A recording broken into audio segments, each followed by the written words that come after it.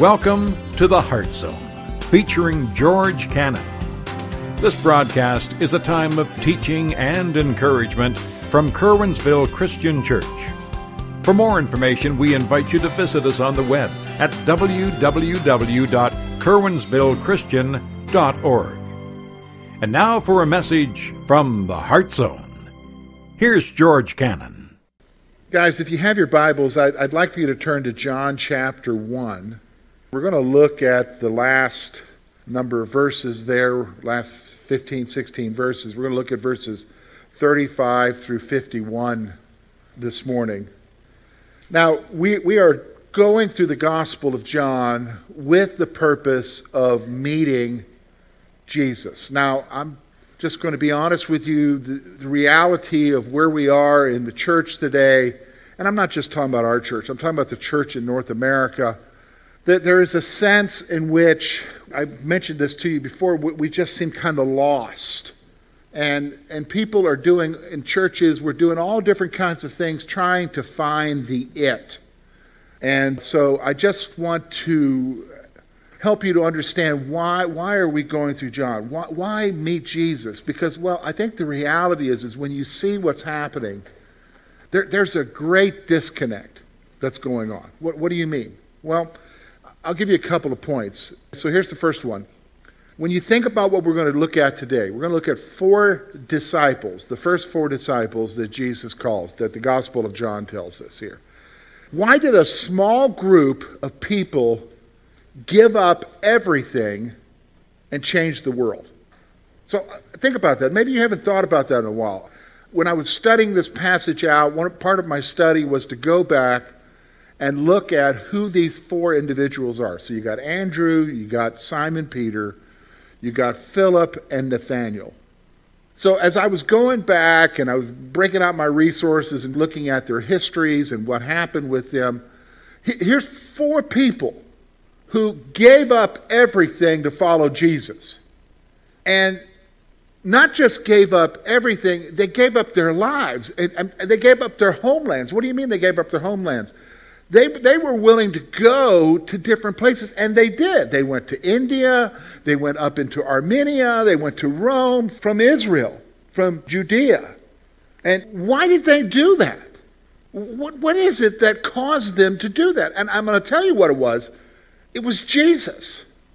The reality of Jesus, the reality of who he was, what he did, what he said, his death, burial, and resurrection, the fact that they saw him alive, that motivated them. Now, folks, it wasn't a worship service. It wasn't a set of doctrine. It was the interaction with the very real, very alive Jesus, who they continued to interact with through the person of the Holy Spirit in their lives.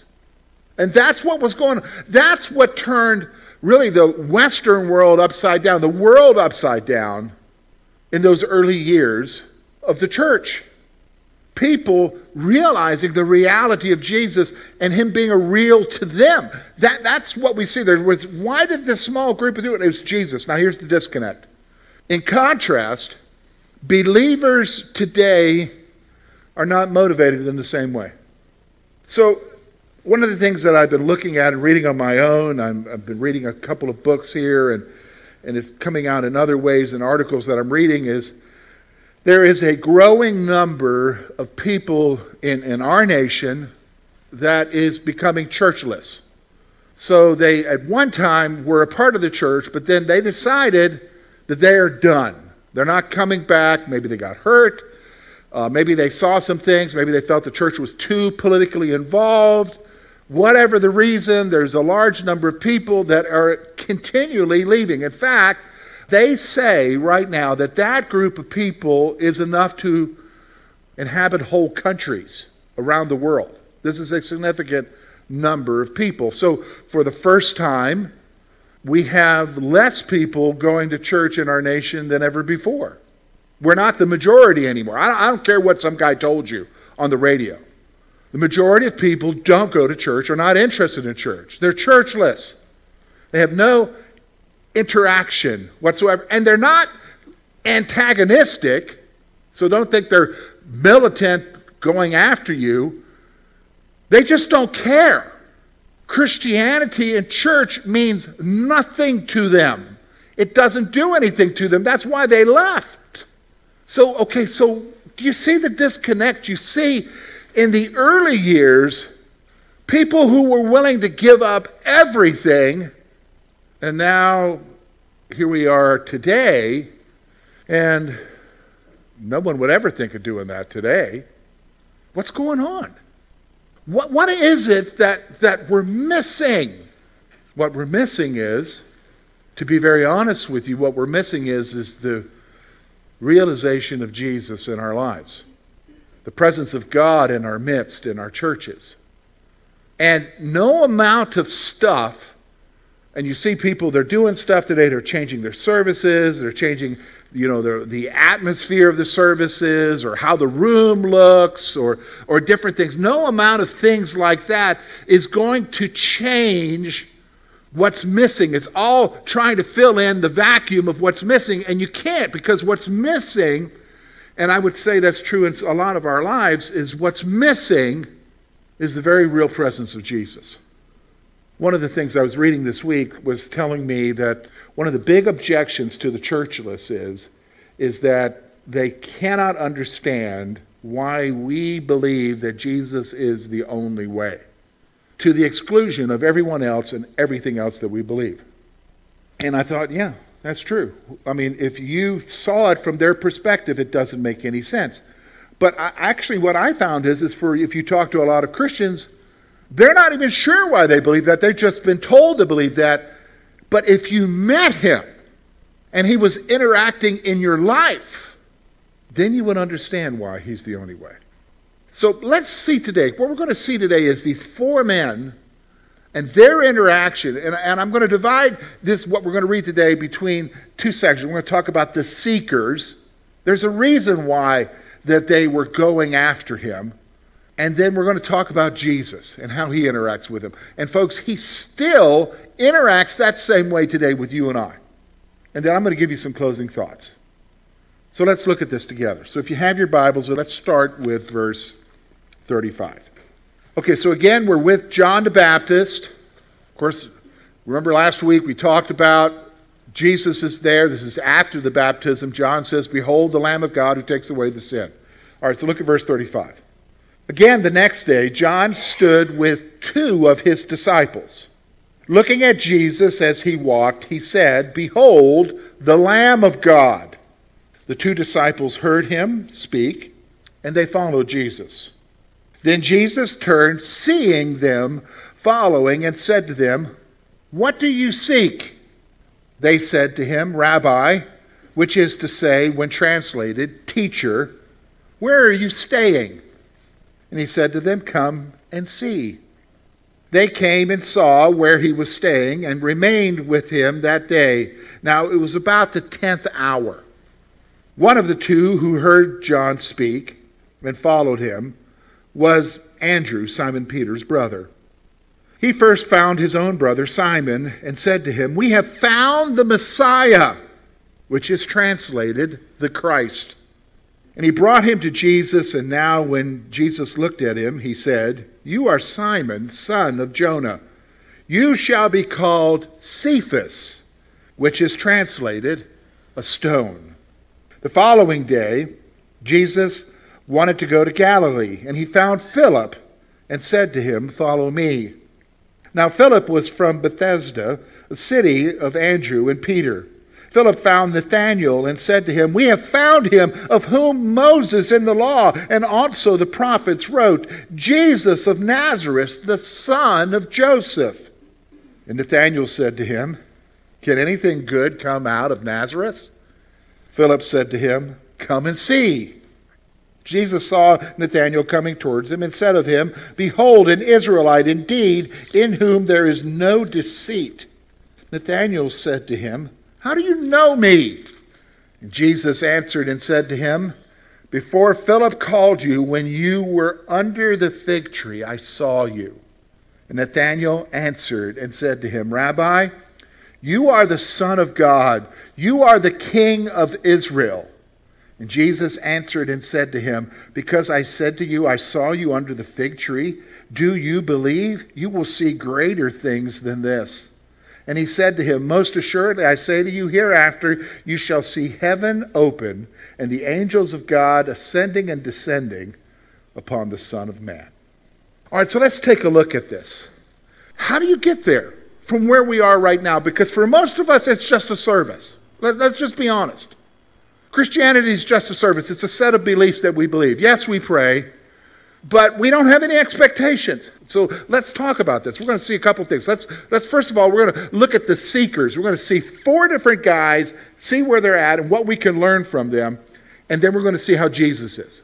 And hopefully that'll stir our hearts to something else. So let's talk about the seekers. Here's the first thing I want you to see. When you look at these 4 guys, when you look at Andrew, who was following John for a moment, he was a disciple of John the Baptist. When you look at his brother Peter, and you look at Philip and Nathanael, they all had one thing in common. Here's what they were. They were searching for the fulfillment of God's promise. What do you mean they were searching for the fulfillment? They were looking for the anointed one. They were looking for the Messiah. Why were they looking for the Messiah? Well, if you think about their situation in which they lived in, they were living under a Roman oppression. Times were not good. And they wanted change. And they believed very strongly that if the Messiah came, if the anointed one came, that he would change everything. He'd throw the Romans out. All of their hopes and their dreams would be fulfilled. Israel would become the nation that it's supposed to be.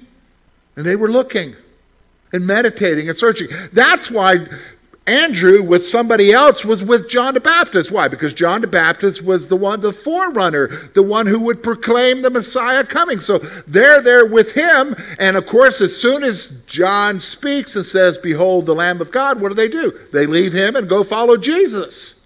Why? Because they're searching. They're searching for God to do work in their midst. How different than today. We get so used to being a Christian. We don't have any anticipation of anything anymore. We even get shocked if God does show up. You ever been shocked by him answering a prayer?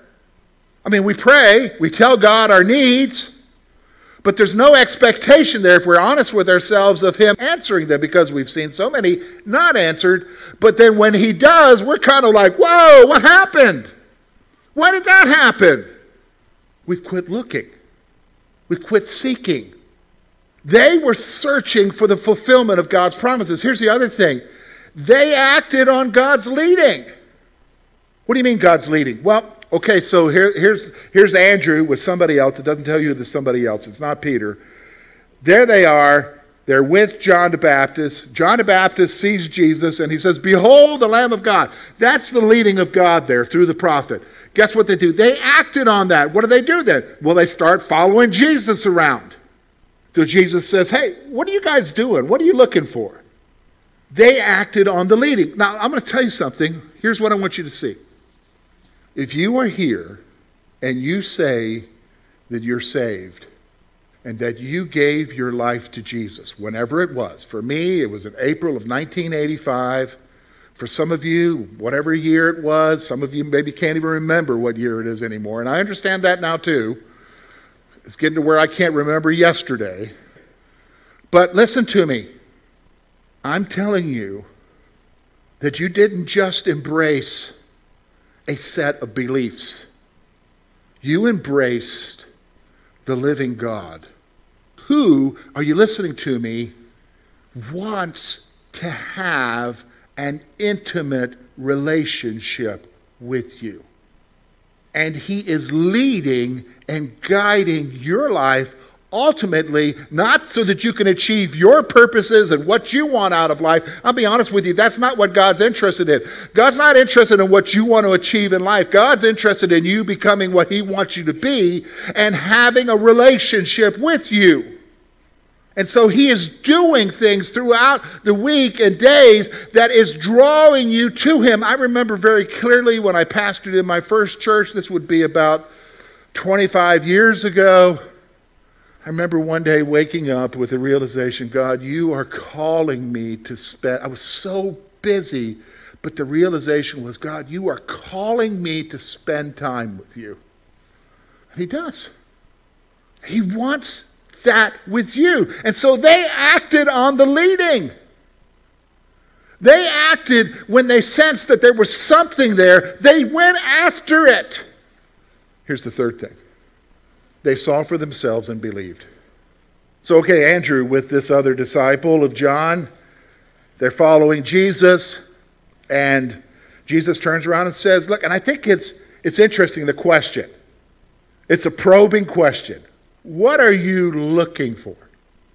And that's kind of like, I think God is asking us the same kind of question. What are you looking for in life? What's motivating you? What are you looking for? Because again, remember I told you they were looking for the promise to be fulfilled. And so guess what? They speak up and say, where are you staying? Now, why would they ask that? Well, they want to spend some time with him. So guess what? They go, he says, come, you'll see. And they spend time that whole day with him. Then guess what? Andrew's so excited, he goes and what? Tells his brother. We found him. Come and see. Guess what? Peter comes. Jesus says, Simon, I'm going to call you Cephas now, which is also Peter, stone. Guess what? The next day, Philip goes and what? Meets you. Boom, goes and gets Nathanael. They saw for themselves and believed. It's believing in him. That's what saves you, folks. What saves you is believing in Jesus. Not praying a prayer, not living a moral lifestyle. It's believing in him. And they sought after him. Here's the other thing I want you to see now. We're going to see Jesus and how he interacts with him. Here's the first thing. I've already mentioned it. When you look at verse 38, of course, he's got these two guys following him. He questions them concerning what they are seeking. That's the reality. And I guess that's what he's asking you and I today. What are you looking for in life? Man, I need to be asked that question. Because, I'll just talk about myself. Sometimes I can get so distracted by what I want and what I want to achieve that I miss the obvious. Don't we do that? We miss the obvious. And I'm not just talking about the obvious of family and relationships around us. I'm talking about the ultimate relationship. That is with the living God. Because let's be honest, we prioritize things and I like to put God at the top. Actually, God's at the bottom of the list, if he's even on the list. But praise God, I love Jesus. What are you searching? Why did you come here this morning? Why did you come here? Why are you listening to this? Why are you here? What are you wanting? That answers a lot. That's what he wants to know. He questions them concerning what are they seeking. Here's the other thing. He calls them to act by coming, seeing, and following.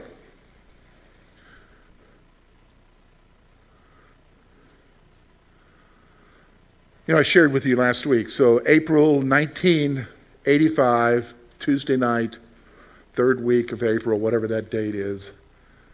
I go home, I read the Gospel of John. I give my life to Jesus. Said I want to follow him.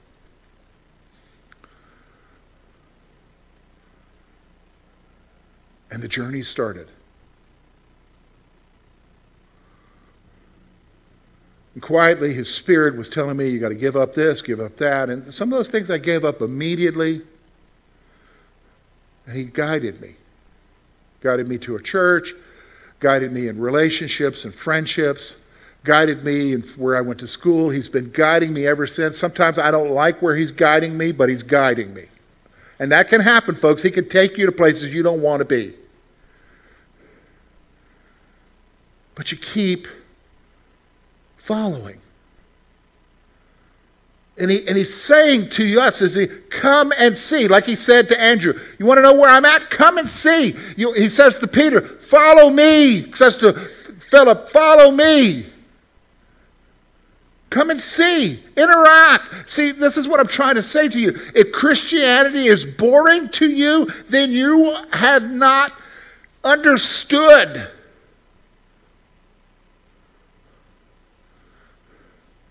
I remember one time I was at Goodman's. I forget who it was now. It's been so many years. And I said to somebody, oh, man, we've missed seeing you at church. Well, I just haven't been fed lately. I'm just not getting anything out of the message. Well, you know what? That's very possible. Okay? That's extremely possible. But I'm going to say this to you. If that's what it's about, then you've missed it. If Christianity is just coming every week to hear George, wow, there's a lot better people. But listen, that's not what Christianity is. Christianity is Jesus who interacts in your life. Who, when you're in trouble, when you pray, gives you a peace that surpasses all understanding. Like, where did that come from? God, I was just talking to you about this crisis. And man, I've been up all night and worried and I'm praying and you hear me. You hear me. Or you're going through a thing and you're like, man, I wish if that could just be taken care of. And the next day, boom, it gets taken care of. And you realize, God, you heard my thought. I didn't even give you an actual prayer. I just kind of told you what the desire of I just kind of uttered the desire of my heart, and you took care of it. Better than if I did it myself. Isn't that great? Sometimes when God takes care of it instead of you, because if you took care of it, I know this is true with George, sometimes when I take care of it, I make a bigger mess of it. Come and see and follow. That's what Jesus is saying here. Come and see and follow. And then here's the reality. Here's what I want you to see. He promises. Look at what he says here in verse 50 to 51. He says this to Nathanael, but I think he's saying it to you and I as well. Look at what he says. Because I said to you, I saw you under the fig tree. Do you believe? You will see greater things than this. Most assuredly, I say to you, hereafter you shall see heaven open and the angels of God ascending and descending upon the Son of Man. He promises that you will see greater things as the heavens open up. You know, I'll be honest with you. Can I be honest with you? I think we get so confused. Because when we think of blessing, can I be honest with you? We get confused because we think of blessing in terms of, because maybe we're influenced subtly by the guys on TV, that means a bigger, fatter wallet or health.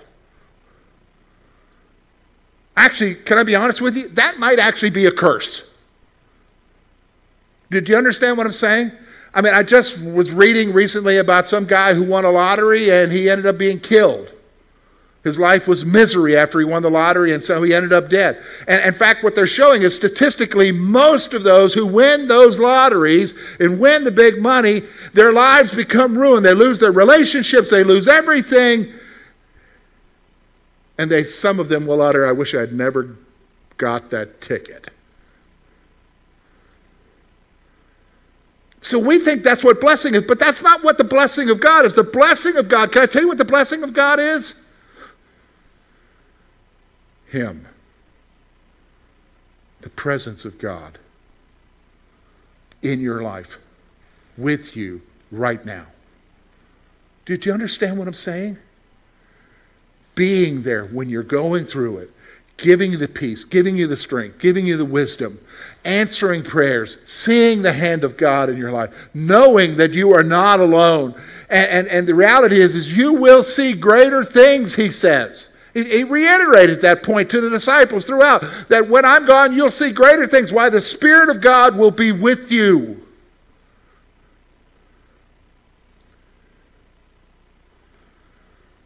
You say, okay, George, what do we do with this? Well,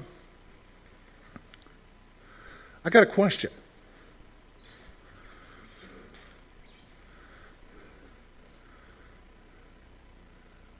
Are you tired of boring Christianity?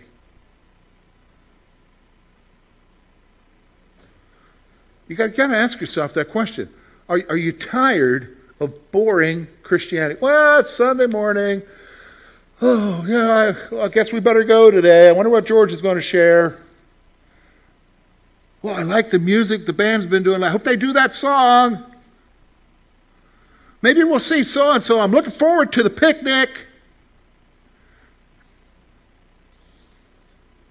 But that's it. We don't think about it again until Sunday.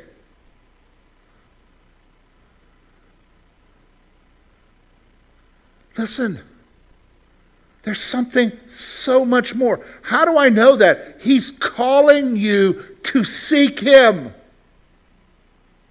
Listen to what the writer of Hebrews says. In chapter 11, verse 6, you'll see it up on your screen.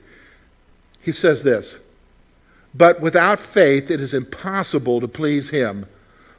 For he who comes to God must believe that He is, and that He is the rewarder of those who diligently seek Him." Do you catch that last part? Look at that last part on the screen there.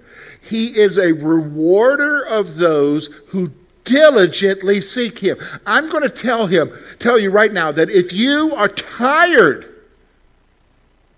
you want something more, then start pursuing Him. Start going to Him and saying to Him, God, I need you to be real in my life. And I'm telling you that if you start pursuing Him, He will reward you. What does that mean? Will He give you a big wallet? No, that's not what I'm talking about. He rewards you by the reality of Him in your life.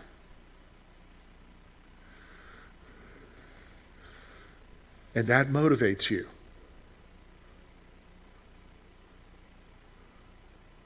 To do whatever for Him. And then we become like those in the first century churches. Not like we are right now. And the disconnect between the two disappears. Don't you want that for your life? Don't you want that for our church? Let's meet Him together. Thank you for being with us this morning. And we trust that today's message has been both challenging and an encouragement to your heart. At Curwensville Christian Church, a warm welcome is always extended to you. We're located at 700 State Street, Curwensville, Pennsylvania. For more information about our ministry, please visit us on the web at www.curwensvillechristian.org.